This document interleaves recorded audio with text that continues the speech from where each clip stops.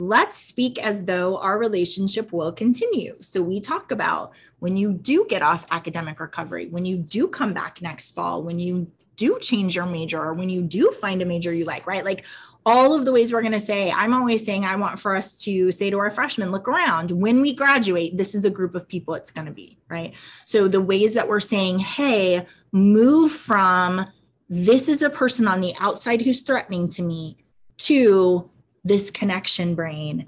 And connected brain is when your brain understands we are close, I am safe, we have a future together.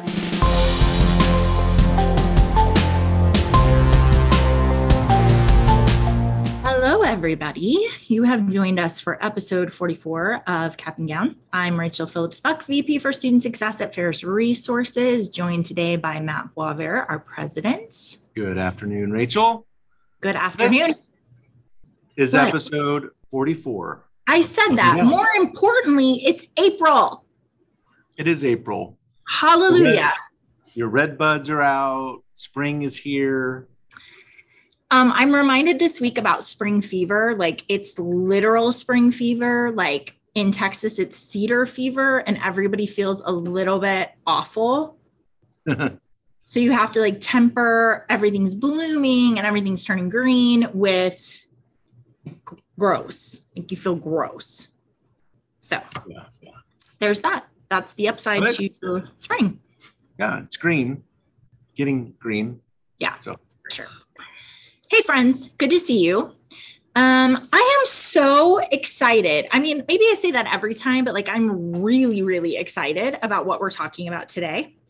You've got a great one today, Rachel. Yes, and I have a sneak peek for everybody. So I'm going to, of course, do State of the Union. We've got a lot of stuff going on. But my sneak peek is that we have been talking for years and years and years about sense of belonging.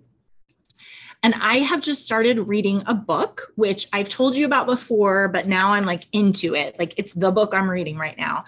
And it has cast sense of belonging in a totally unique way that I've never heard of before. And I think it's going to be super helpful to us as we're trying to build it into our campuses and our student experiences. Yeah, it's a great book. And it was not really written for universities.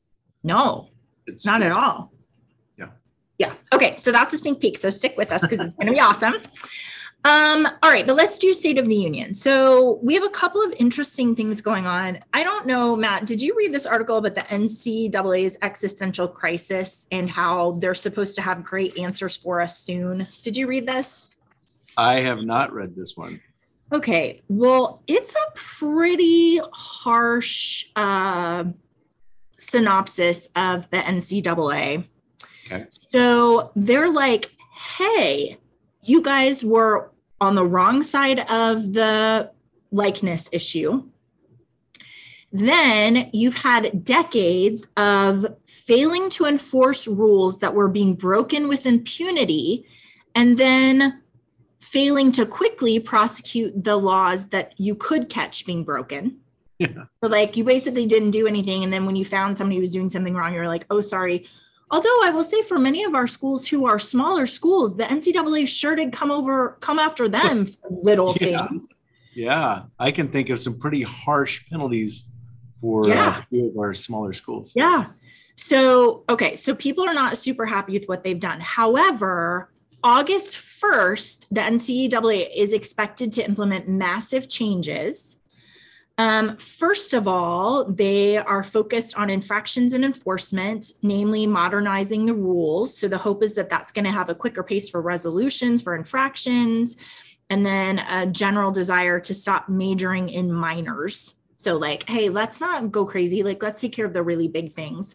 Yeah. A spokesperson says we're really good at making rules, but not as good at deleting them. So this is like, hey, can we come into the modern age? Like, let's figure that out. So that's going to be interesting. Okay. But also, so then the second thing is they want to invest in support for athletes. What I think is so interesting is that they couldn't do the work themselves. So they decided the best thing to do was to ask for congressional help on crafting the national NIL legislation. So they went to the Department of Justice and said, hey, we think that you should be able to go after our NCAA officials if we don't do what we're supposed to be doing. And shockingly, the DOJ was like, yes, you're right. So we don't know what that's going to mean. Like now all of a sudden they're under the DOJ in terms of enforcement, which is very interesting. That is very interesting. And then also you will remember years and years ago when we were in school that athletics directors were like the primary person who was responsible for following all the NCAA stuff. Then there were so many infractions, they moved away and they said, no, the president is liable for any infractions. Now they're like, hey, that was a bad idea. We're going to give it back to the athletics director. It's fine. We're just going to make them more powerful and take presidents out of that whole equation. So there's actually a lot of question on whether or not August 1st is actually like, can they deliver something? Can they get there? Yeah. So that will be interesting. I think it's about time. I don't think anybody, including the NCAA, thinks they're doing a great job. So, right? Yep. Interesting. Okay. Also, a really interesting article in Higher Education about student affairs workforce faces retention issues. Yeah. So there were some interesting conclusions in that article, but the like general idea is that early and mid-career student affairs professionals are leaving the field for other work environments. That this is coming out of NASPA. 88% of professionals surveyed said a lack of competitive salaries in comparison to the job's required experience in education might contribute to people leaving, which is interesting. Like, not that it is, but it might be contributing to people leaving. Not us, of course, but some people that might bother them. And then also their recommendations are like, hey, you need to collaborate at all levels to improve your workforce satisfaction and retention. This is pretty standard across a lot of different service industries. We're just having to rethink kind of what's the value proposition for our workers. And like we keep saying, like people who are in higher education want to be around people and want to be helpful to them. They don't want to be doing Zoom and working from home and those sorts of things. So I think it's interesting. It'll be interesting to see moving forward what happens. Well, we've definitely heard from a number of our schools, people who just were feeling like we've talked about burnt out, looking for even, just to kind of get out of the environment they were in. And I think this is why today's topic is so important. The book that we're talking about and the content of that is so important, like how to recover, how to build an environment where people want to work. Yeah. Sorry, I just took a flight there, which is like people want to work, but they want to do the work that they picked, right? And not this other kind of stuff that's like difficult and not what they signed up for. And so, Matt, as we're talking about our theme for this year and change, we keep coming back to because what we're doing is not sustainable. And so we have to figure out how to, we've been saying to our team, like, tell us the things that you have to do that you hate and let us figure out how to make those easier or better or find somebody else who would like to. I was just talking to one of our team members the other day who was like, I hate this part of my job and no one will ever want to do it. Like, it's a terrible part of the job. And I was like, right. Hey, so-and-so would love to do that job. And he was like, are you serious? I'm like, yes, that's why we're all made different. That reminds me, Rachel, of your mopping and sweeping story. Yeah. Like, there are people who love the job you hate. Yeah. So. The short of that is when I worked at a bakery, the worst job was mopping. And so every night you have to sweep and then you have to mop. And I would always mop because I was like, it's the worst job. I want to like support my team. And so I would do it. And finally, one night my coworker was like, how come you always get to mop? And I was like, get to mop? It's like the worst job. And she was like, I hate sweeping. And I was like, I hate mopping. I'm so glad we had this conversation, right? Like, how about if I sweep and you mop and then we'll be in a good position. So yeah, everyone's made a little bit differently. And there's all things that we love doing and our team members who might be like, I don't want to do that, but I want to do this other thing. So, Okay. Continuing on the State of the Union, there's a really great article inside Higher Ed called Clearing the Final Obstacle to a Degree. It's about when Georgia State University administrators realized they were barring about 1,000 students from enrollment every semester because they owed the university money. Yep. And they were like, this doesn't make any sense. So they started the Panther Retention Grant Program, which covers those unpaid balances for students. There's some criteria, like you have to be in good academic standing, you have to have a GPA of 2.0 or higher, and you have to be at risk of being dropped from the rolls because of outstanding debts of $2,500 or less. What I love about this is if you fit all that criteria, you don't have to apply, you automatically receive it. So it's like Braden saying, like, why do we make people apply for graduation when we know that they're going to graduate? Why would we make them apply for this grant when we know it's going to be helpful to them, right? Yeah. Originally, they were given out to mostly first-year students, but they've kind of transitioned that to go to a majority of seniors. So in the first year, they awarded 214 grants, and over the last, I think it started in 2011 to continue to grow, they've awarded more than 10,000 grants. This is just talking about how important it is to help our students graduate quickly, because even if they take the time off to then pay their balance to then, eventually come back, the money that they lose because they're in an extra semester, an extra summer or whatever, and then they're always behind, right? And they're accruing more debt. So super, super important.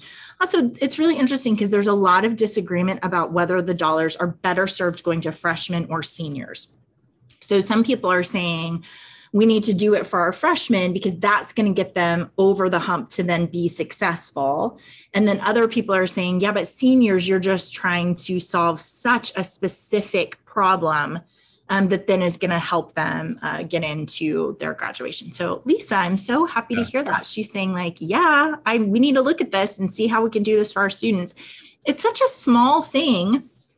And I'll tell you that I think alumni would totally get behind it. I think if you had a campaign where you were just like, hey, would you give $500 so that our seniors can come back and graduate a semester early? I think they would love to do that. Yeah, I think the research on it, as they were looking at the amount of time it saves, how much quicker someone who benefited from that grant.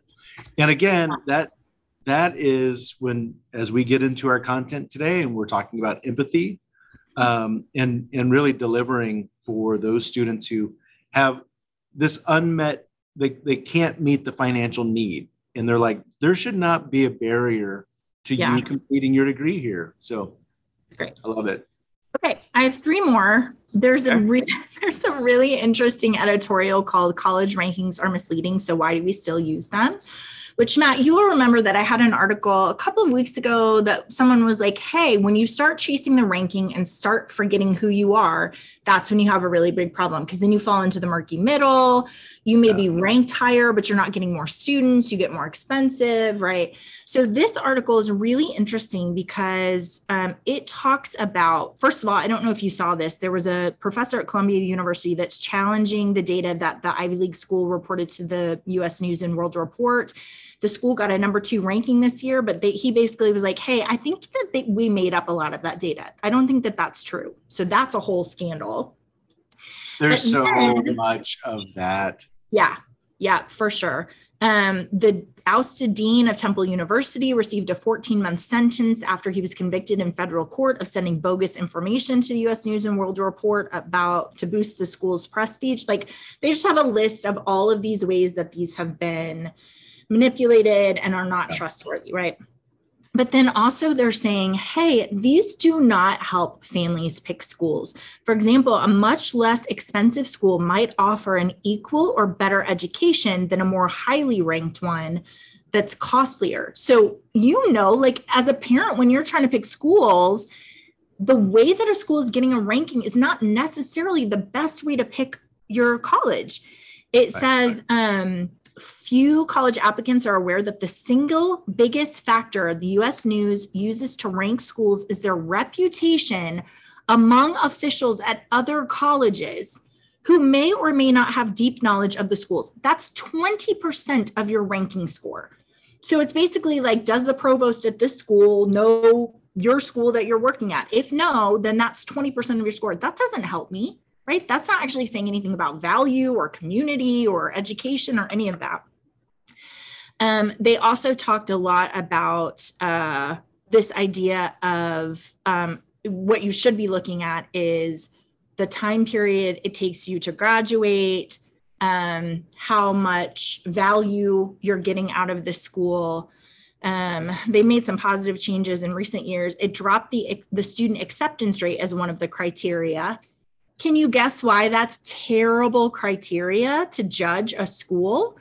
Because basically they all marketed heavily to students, even if they had almost no chance of acceptance, because then they were able to say, we got this number of applications, but we only accepted this, so we're more exclusive. So someone was like, maybe that's not the best measure. Oh. Yeah, whatever. Okay, so lots of issues with that. Right? I just can't imagine that in the coming years, that's gonna, whatever.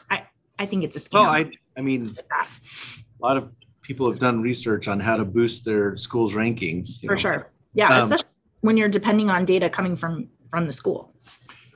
A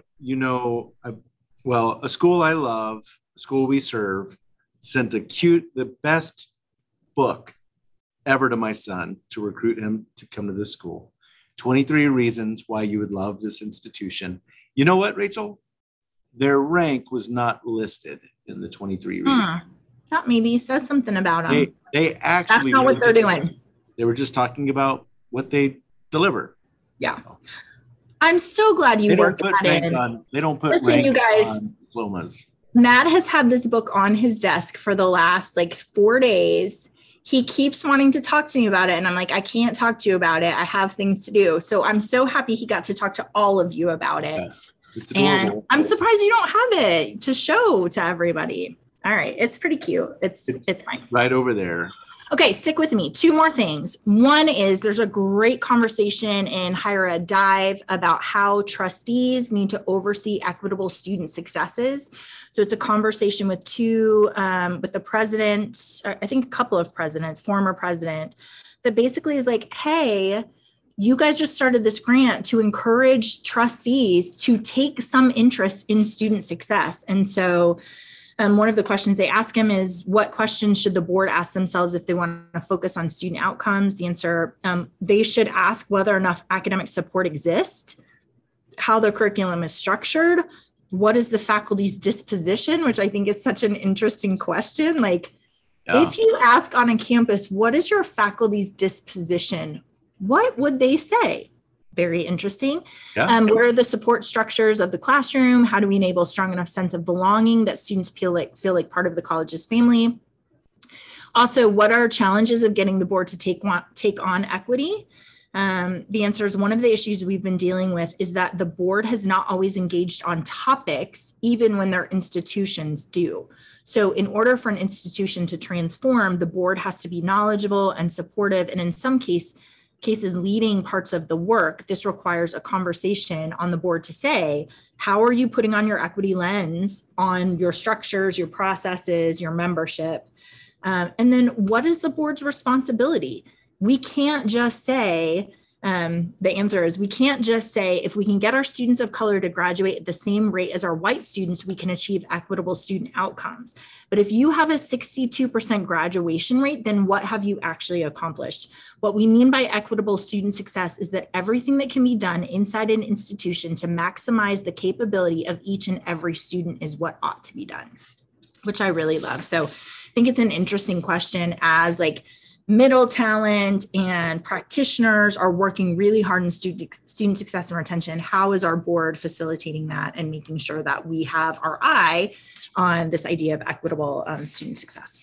I just think starting with awareness, most likely the board, if you think about one thing that I love about our Spark reports is how our schools start to look forward to those, that they can show the board how they're making progress in these areas to make it more equitable. But then that's the first time the board's ever seen that kind of information. For sure. Yeah. In a lot of cases. Okay. And then the last one, this is about a school we serve, Centenary, which is in New Jersey, Hackettstown. Hello, Michelle, if you're listening. They just started the first ever master's program in happiness studies, which I love. We all need to enroll in that. Yeah, so it's going to be mostly online. They had 87 applications in 12 days. what I think is really interesting is that there's like this part of studying happiness that's going to help students, quote, become more resilient and provides us with the tools to deal with normal vicissitudes as well as challenges. But what I think is really interesting is this quote that says, there's going to be a need for people who have scholarly training to be able to think about and discuss and work on issues relevant to the human experience. So it's really interesting when you think about like, hey, we need to have some scholarship on happiness after the past 2 years. Like, hey, scholars, tell us what we need to do to increase our happiness and enjoyment. And I love that they're like, yeah, Lindsay, good work. I love that this is going to be something that they're going to focus on. So 86 applications in 12 days sounds like they have a winner on their hands. Wouldn't you say? I hope it booms. We need happiness. We need to get back to finding joy. Yeah, that reminds me of one time I took a Maymester, which was stress and its effects. So my undergraduate degree was psychology. And so it was a 1 week, like it was all day. But what was so nice is that the faculty member was a counselor. And so we did like a lot of like guided meditation and like go back and take a nap or like hear all the things you can do to mitigate your stress. Is like the best Maymester I ever had. I finished it so relaxed. It was great. All right. That is the State of the Union. So yeah, now we get to move on to this book. You guys have seen it before. You'll see all my flags in it. It's called The Culture Code. It's The Secrets of Highly Successful Groups. It is not written for colleges. So basically, Daniel Coyle went and found a bunch of teams and corporations that were killing it for no good reason. So it's not like they were the smartest or they had the most money or whatever. He just was like, what is happening in these cultures so that they are doing an amazing job? And so over the next couple of weeks, interspersed with some other things, we're going to be talking about this culture code. But I want to start with what he talks about in terms of sense of belonging cues. So today I want to lead us through this kind of path. Matt, we've talked together, Dr. Sherry Woosley and we've talked with Anthony. There's all this literature about sense of belonging. We've been saying like, it's hard to explain what it is. You just know it when you see it, right? And you have to figure out how to fix this. And you have to be really sensitive to the ways you're telling students they don't belong. Like we've done all of that.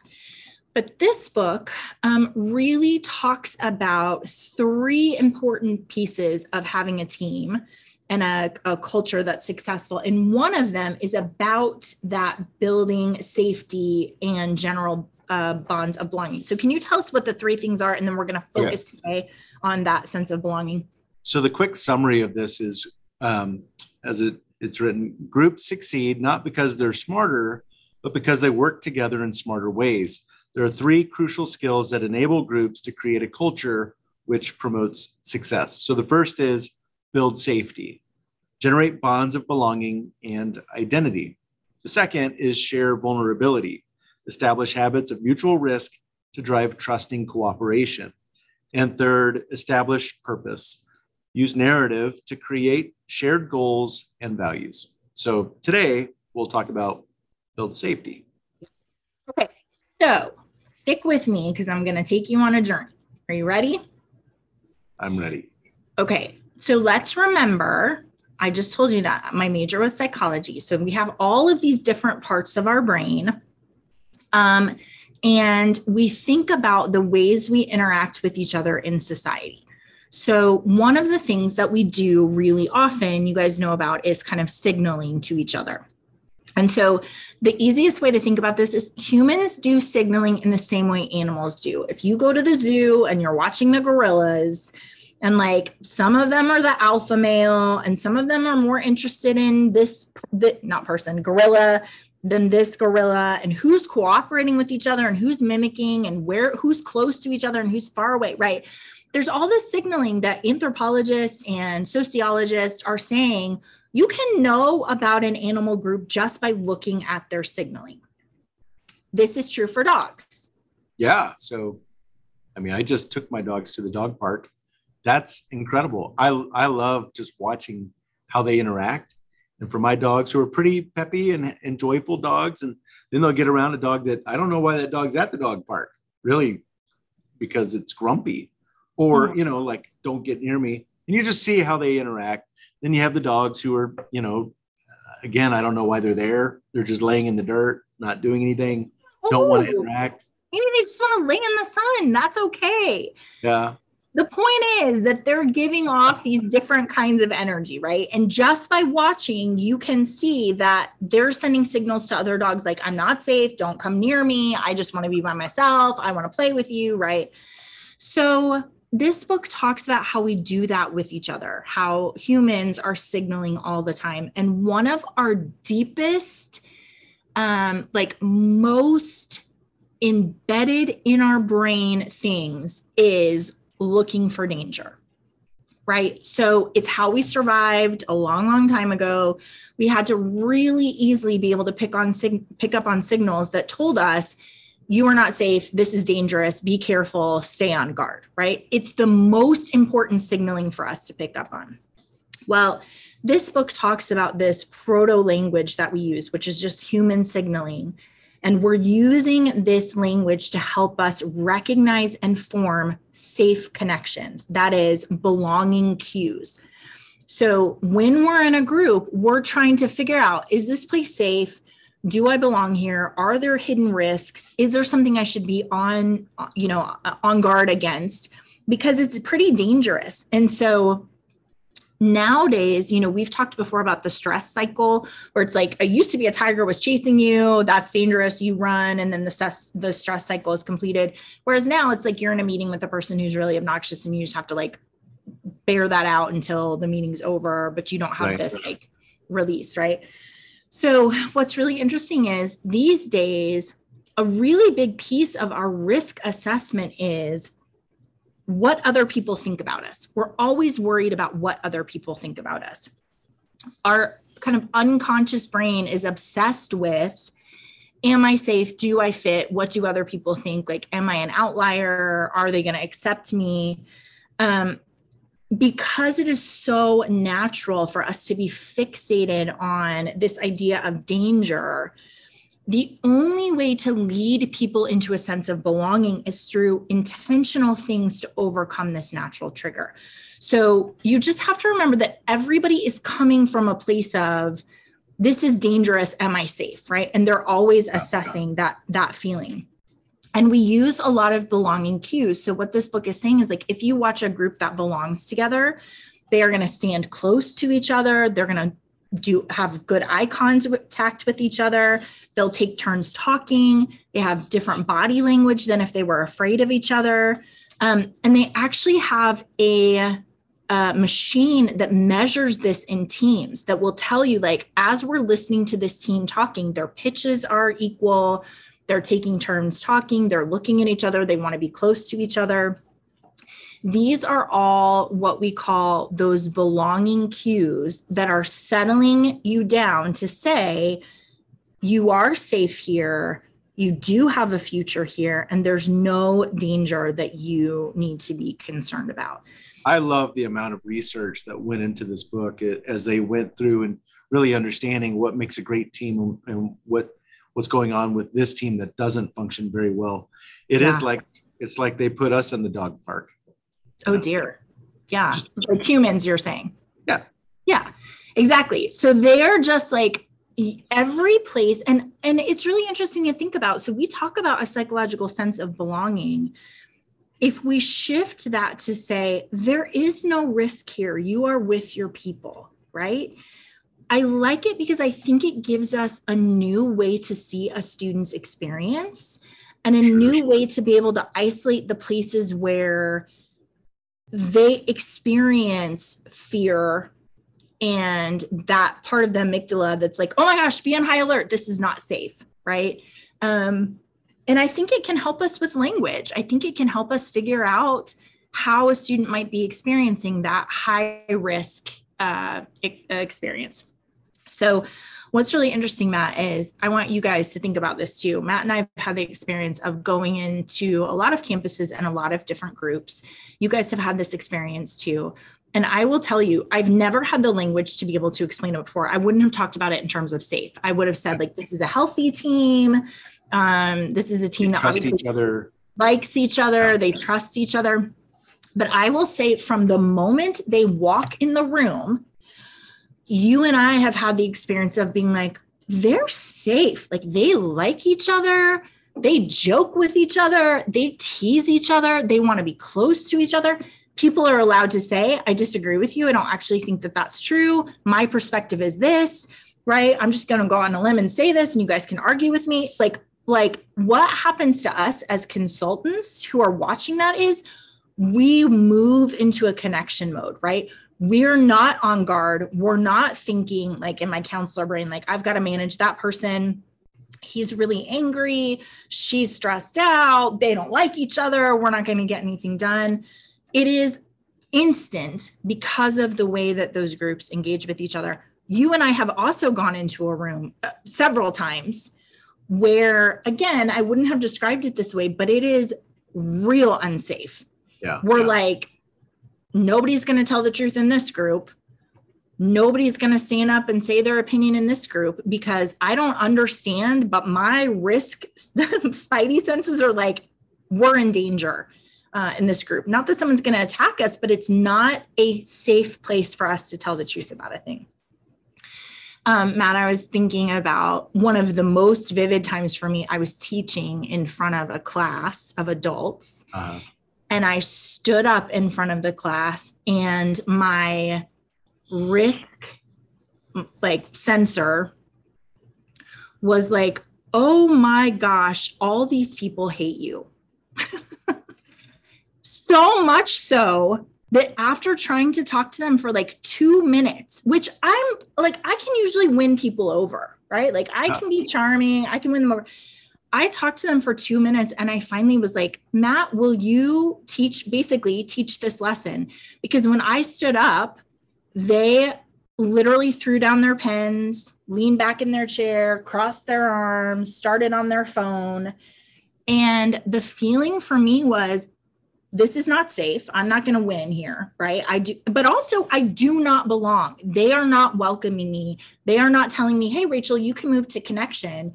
You need to stay in, be alert, because you're not one of us, right? Yeah. So just what was it you said about it's just my standing in this group? What is my standing in this group? And I mean, you are really great at connecting with people, of being able to win people over. And in this room, it just wasn't happening. Yeah.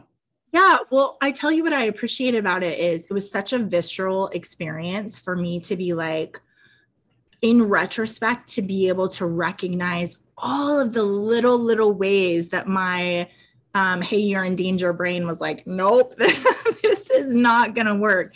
And you think about, for our students who feel insecure, who aren't sure if they belong, who aren't sure how other people think about them, if they're allowed to be heard, right? All of those different things, how much more impactful that is for them. And I'm sure if I said to that room, hey, you guys are not welcoming me and I don't feel connected to you, they might be surprised that it might take them a while to be like, oh yeah, you're right. We actually don't like you because it's so internal. It's just, you really don't belong here, right? You really don't. So we're not trying to be unkind to you. We're just telling you like, no, this is not the place for you. Right. Yeah. I'm sorry, Rachel. That was an awful experience. Yeah, it's fine. It's been productive. I mean, helpful in the future. Okay. So thinking about how do we shift our students' brains from risk assessment to connection. And that's a really important piece that I want to talk about. There are 3 basic belonging signals that we can send to our students. I would encourage you, when we're talking about action items, I would say put these 3 words in a place where you can see them, because you want to, for all of your interactions, be looking at, am I doing these things? Am I conveying this is a safe place where you are able to fit in and feel connected to us? Okay, so the first one is energy. Are you invested in the exchange that is occurring? So you can imagine if we have a first generation student who's asking us a question that we've heard 50 times before, And so we don't actually have to listen to what they're saying. We can just like do something else as they're asking this like emotionally like, oh, but what am I going to do about blah, blah, blah. Right. And you're like, I'm not expending any energy on this interaction. So as soon as you finish whatever you're doing, then I'm going to be like, yes, you can apply late or whatever. What you've said to them, what you've done is heighten their feeling of not being safe, because they're like, I don't fit here. This makes me anxious. I'm really nervous. Right. So energy invested in the exchange. Did you have something you wanted to add to that one? No, I'm thinking back to the example of how awful that room was to you, because the energy definitely went negative. Throwing down your pen and like starting on your phone, super clear signal, Rachel. You're not doing a good job. I'm sorry. Yeah. No, it's fine. It really is fine. Okay. Individualization. So treating the person as unique, which you're going to talk more about this in terms of empathy and those sorts of things. But I was thinking about, we've been talking recently about the, the catalog of interventions and how harmful it is when somebody has had an illness, which is why they're in academic recovery, or they had a terrible roommate situation, or someone in their family got really sick and they come in and you're like, okay, now you're in academic probation, which first of all, my risk indicators are up. Like what you just told me is I don't have a future here, right? So I love those of you who are addressing that, changing the language, great work. But then also when you're like, and I know about you, I know you're on academic recovery because you don't know how to study and you don't know how to show up to class. So you're going to have to go to this tutoring thing and you're going to have these meetings. And what that says to me is I totally don't belong here. This person who is saying things about me that are not true, she is not safe. She is not a person I can depend on. She's not trustworthy, and I don't belong here at all. Right. Well, I would also say, Rachel, it's not just that that person isn't safe, but there is a threat to my goal, right? So that it's what she's saying or what he's saying it's putting me at risk of achieving why I'm here. Yeah. So that's when you start having all those questions about if you would just take time to understand what my situation was, then I'd feel like we're on the same team. But right now, all I hear is danger. Yeah. And it's really interesting because again, as adults in our self-possessive, what is that? I'm self-possessed. Is that what you say? That doesn't sound right. Anyway, like self-efficacy, right? Like I have confidence, like I know who I am. I know what I can achieve. I'm okay. Even in that, when somebody is not listening to me and treating me like I'm a person, I start to feel really worried. Like, oh my goodness, you're not gonna help me. You're telling me there's nothing that can be done here. How much less for our students who start off not being sure. And then they come in and you treat them like they're not a person. And they're like, there's an obstacle in my way. And I honestly don't know if I can overcome it. The risk is I cannot be successful because you're not listening to me. I'm a person, right? Or they're hiding behind policy. So as they're talking about all the things that, you need to do because these are our policies, then that's where my brain goes to like, this is an institution right. where I'm not safe. It's not just this one person. I can't go find another person. It's actually the policies are against me being successful. The whole culture is telling me like, sorry. I mean, we had a conversation with, I believe she was a registrar, and she's like, well, but if we, let that student gave her a pass, then what would happen? Like everyone. Chaos, total chaos. Chaos. Okay. The third thing is future oriented, which you guys know I'm telling you all the time. Like, let's speak as though our relationship will continue. So we talk about when you do get off academic recovery, when you do come back next fall, when you do change your major, or when you do find a major you like, right? Like all of the ways we're going to say, I'm always saying, I want for us to say to our freshmen, look around, when we graduate, this is the group of people it's going to be, right? So the ways that we're saying, hey, move from this is a person on the outside who's threatening to me to this connection brain. And connected brain is when your brain understands we are close, I am safe, we have a future together. And so all the ways that you can say to students, you are close to us, you are safe, and we have a future together, that's when they change. So there is science in this, which I want to read. It is about the amygdala. So this is the part of your brain that floods your body with all of the hormones when you have a threat. And it's like, what do you need to survive? Okay, we're going to give you all of these things when you're responding to danger so that you can run, right? Fight or flight, or what is it? Fight, flight, freeze, or fawn. Those are the new ones. Yeah. So science has recently discovered, though, that the amygdala also plays a role in building social connections. When you receive a belonging cue, which remember is you're close, you're safe, we have a future together, the amygdala switches roles and starts to use its immense unconscious neural horsepower to build and sustain your social bonds. It starts tracking members of your group, tunes into their interactions, and sets the stage for meaningful engagement. So basically, it transforms from this growling guard dog that's supposed to protect you to then being like, hey, now we want to start tracking the people who are valuable to us. They were strangers before, but they're on your team now, and that's going to change the entire dynamic. It's such a powerful shift, a top-down change, a reconfiguration of the entire motivational and decision-making system, which is so interesting because it's unconscious.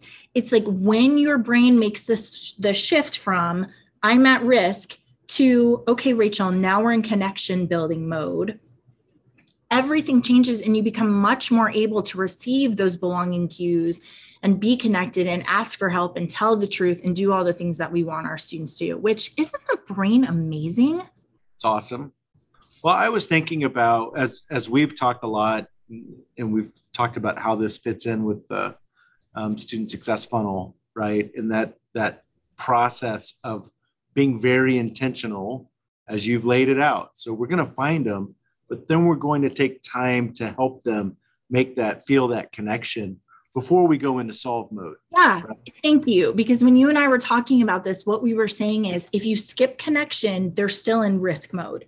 So if you skip the connection, when you're saying you need to register, you need to pay your bill, you have to do this thing, student conduct, you shouldn't have done that. All they're getting is like, these are all threats to my safety and my thriving. Every single place along the line, right? So a really great shortcut as we're talking about what goes into Connect. It really is, if you think about, so I'm giving them the energy, it's individualization, it's future oriented. Hey, we're going to be, I love, so just thinking about some of the students who you worked with, who then years later would come back and still today send you text messages or I don't know, Instagram, and want you to know how successful they're being. Yeah. And it is that unconditional positive regard. Like, hey, when you are in this space, you are safe with me and I am on your team.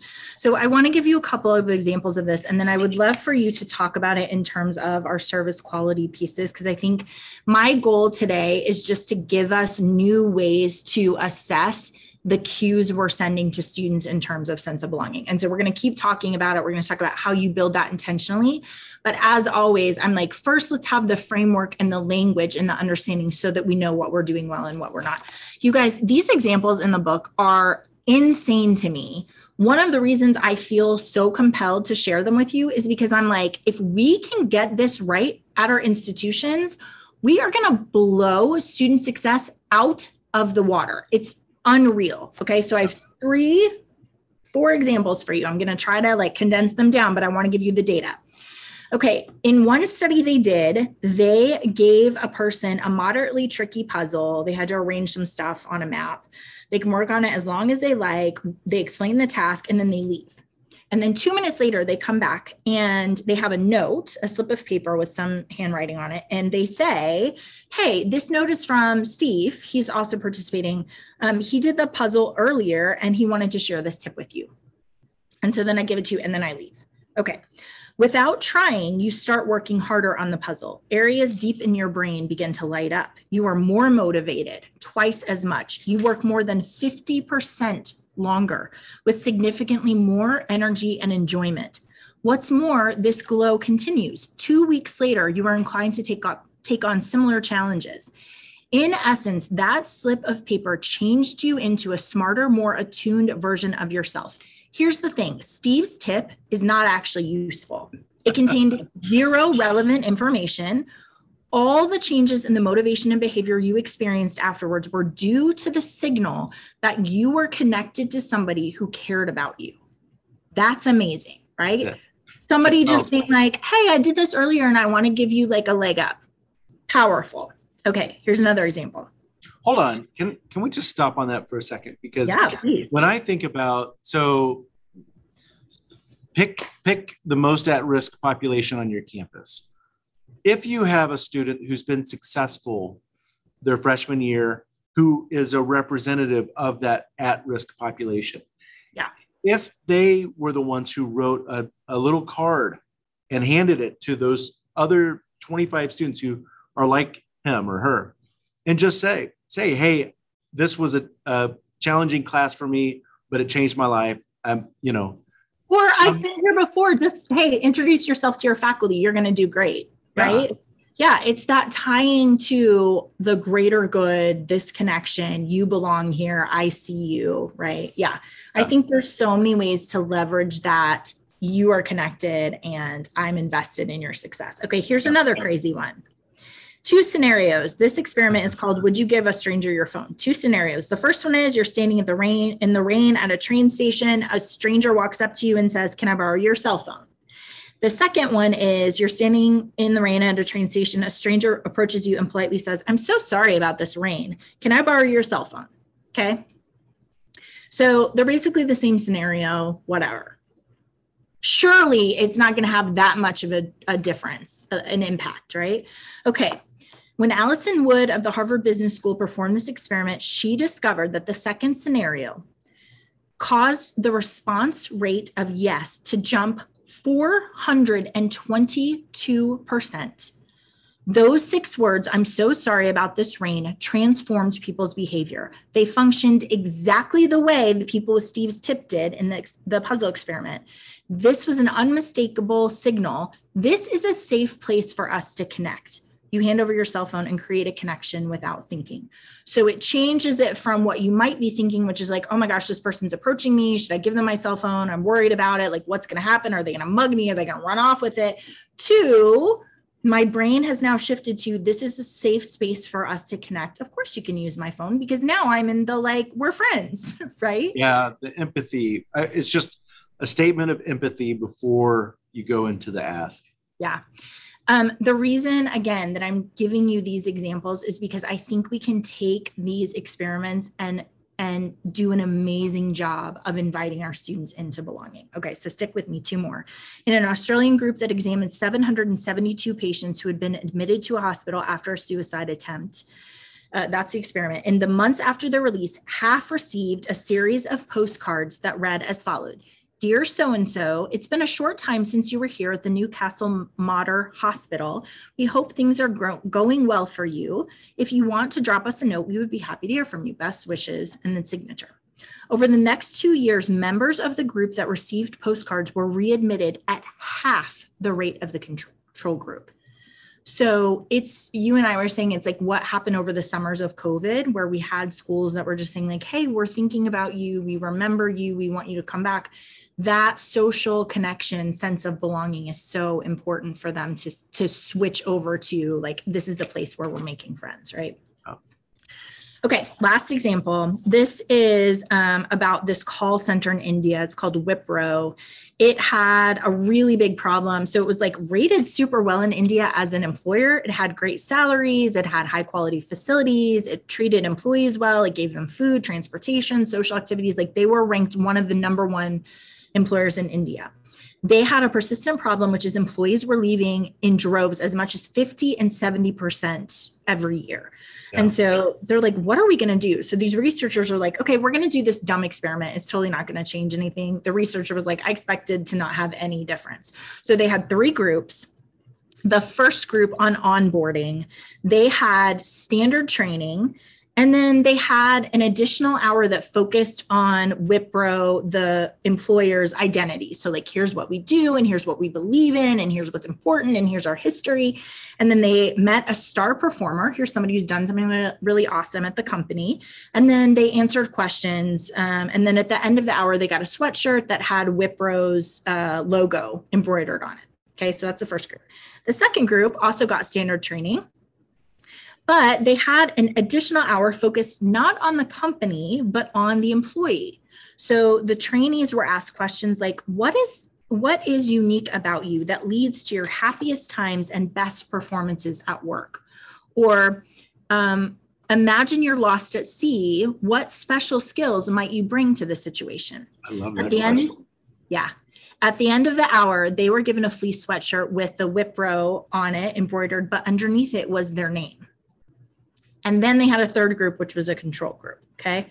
So 7 months later, the numbers came in. The researchers were completely shocked. Trainees from group 2, that's where they ask about them, right, were 250% more likely than those from group 1 and 157% more likely than those from the control group to be still working there. The hour of training had transformed the group 2's relationship with the company. They went from being non-committal to being engaged on a deeper level. And the question is why? And they're like, those are belonging cues. When you say, I see you, you're important, tell me about you. There's energy in my interaction. You're an individual and we see you here for a long time. And we're giving you your name on your shirt instead of just our name on our shirt. Totally transforms their ability to be connected and to create that kind of culture. So Rachel, let's just say that you ask students, what's your likelihood or desire to transfer? And you get this population of students who say highly likely to transfer. And then you said, hey, we're going to focus our first year seminar, or we're going to be very intentional about not. So when I think about my University 100 class, when I was a college student, it was really about me learning the history. Like we had exams on the history of the university and all the traditions and all. I mean, it was intensely about the school and me having to be integrated into the school, right. Individualized. Hey, how do you add value to this class? If we're stuck in the ocean, how will you, what skills do you have? I think you could do some, if you just took a small group that said, I don't want to be here, I'm likely to leave. And you just develop some really awesome ways of connecting with them, asking them to share who they are and how could they add value to this institution, could change a lot for that school. It'd be really fun. It would be really fun. I love that you were talking about integration, right? Because this is what Dr. Woosley was saying, was like, integration is like, hey, shape up or ship out. Like, here's what we do, learn about us, you're either in or you're out. Well, for some group of students, that's risk. That sounds risky to me. Like, I don't know actually if I want to be integrated into your community and what you're doing versus I taught a U100 class and I started every single class with a question. Everybody had to answer the question, right? So where are you from? And if I found myself in your town, what's one thing I would want to do? I found out so many interesting things. Yeah. Or tell me what your family does for Christmas. Does everybody open one present at a time or does everybody, right? So just all of these things, because then you look around and you move into, we're all represented here. We all have a voice and we make this class what it is, as opposed to sit down and be quiet and learn about the history of this place that you are fortunate enough that we've allowed you to come, but don't mess up because if you do, we're totally kicking you out, right? Right. Well, okay. So just going down these. So a tip from Steve, that idea, how can you have someone who's been down that path before, just connect, using empathy, the way that if you need a student to do something, just to connect with them first. So like the cell phone in the rain, sending postcards to people who have been a part of a very challenging, personally challenging experience, just to say, hey, we care about you. And then, the Wipro example is just so powerful, so many ways. I was thinking about how we can use these in Res Life, how we could use this in any, whether it's academic development or career development or in our first year seminar. Really love that. So ultimately, again, coming back to energy and individualization and, hey, future oriented, we want you to come back. So really powerful. What I love is how this connects with what I've talked about a lot with the 5 dimensions of service quality. So it's called ServQual. I get really geeked up about it, but when I start to apply everything that you've said to ServQual, see a lot of overlap. So just to unpack ServQual real quickly, that you have in every experience we have as humans, there's kind of 5 ways that we're assessing that. So if we go to a restaurant or if we're getting onto an airplane, the interaction with the people around us, we're looking at it through a lens that now you've convinced me it's really about belonging and it's about safety. So so the 5 dimensions, we'll unpack this more later on, but and how they tie in. But so I'll just say the 5 dimensions. One's reliability, another is responsiveness. Then you have the assurance, which I'll come back to a little bit. Empathy, like we talked about, and lastly, tangibles. And so these are the 5 things that we're always assessing. How is this experience? And as you've added this lens of, is this a safe experience? Is really important, right? Like, is this safe for me to connect with this person? So I actually want to start with the first one, because to me, the most, if you want to talk about risk, the thing that makes my risk monitor go off faster than anything else is a lack of reliability, which to me translates as this person is unpredictable. I don't actually know what I'm going to get. I don't know if they're going to be mad or they're going to be helpful or they're going to be joking with me, or they're like that unreliability. I don't know. I cannot predict how what I'm going to say is going to affect this person is really scary, especially in a group, right? Because you can throw out something really innocuous and then somebody responds in a way that you're like, I never saw that coming, actually. So that's one that scares me. I'm looking at it in terms of, is it this individual or is it this culture, this institution that's unreliable? Yeah. Because if I can, find someone else, maybe there's a way that I can overcome that by finding someone else who is more reliable, a better advisor or whatnot. But if the institution just doesn't have it together, then I don't feel safe in the institution. So I don't know, the assurance piece, like when you're meeting with someone and the idea of so the opposite of assurance, they don't have knowledge, they're uninformed, they're rude to me, they don't have a lot of credibility in what they're saying, or just overall, I think, competence, courtesy, credibility, security, those are the pieces that make up assurance. And, when I started, we've talked about this before, but how do we improve student satisfaction with our advising? We just focused on these 5 things. Every time a student comes to you, really goes to that individualization. Take the time to engage that person and be intentional about each one of these pieces. So yeah, I love that. I do think we should talk about these more in the future. I think there's so many ways that if we look at, so what's happening in my brain is like the elements of community, the cues of belonging, right? And then these things of service where we can say, like, if we are listening with empathy, if we are giving assurance, if we have something tangible, those are all ways that we say to a student, don't be afraid. I see you, you belong here, you have a future with us. And so I'm just thinking, I feel like I have a lot of work to do, given all of those different elements, to go through each of our different interventions that we provide and the way we talk to school and just say, like, hey, I'm going to pin to each one of these components a really specific practice that you can do to help your students with that. So you guys, I hope that language of safety and of moving your brain from fight, flight, freeze, or fawn and risk, trying to figure out how much of a risk you are, into the space of connection, where we put down all of that fear and we're more likely to be able to be close and connected and listen and be honest and transparent. I hope that helps you with that sense of belonging the way it has helped me. In the future, we're going to talk about how you build that sense of belonging, but then also shared vulnerability and some of those other things. But it's a great book. I'm really sad that I've had it on my bookshelf for, I think, a year.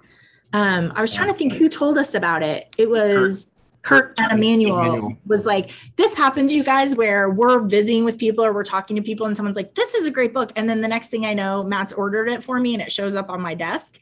So I have a long list of books, that I share with you, but this one is really, really good. So I would encourage you to read it. Thank you guys for joining us. It is always so nice to spend time with you. Happy April. Have a great day and we will talk to you next week.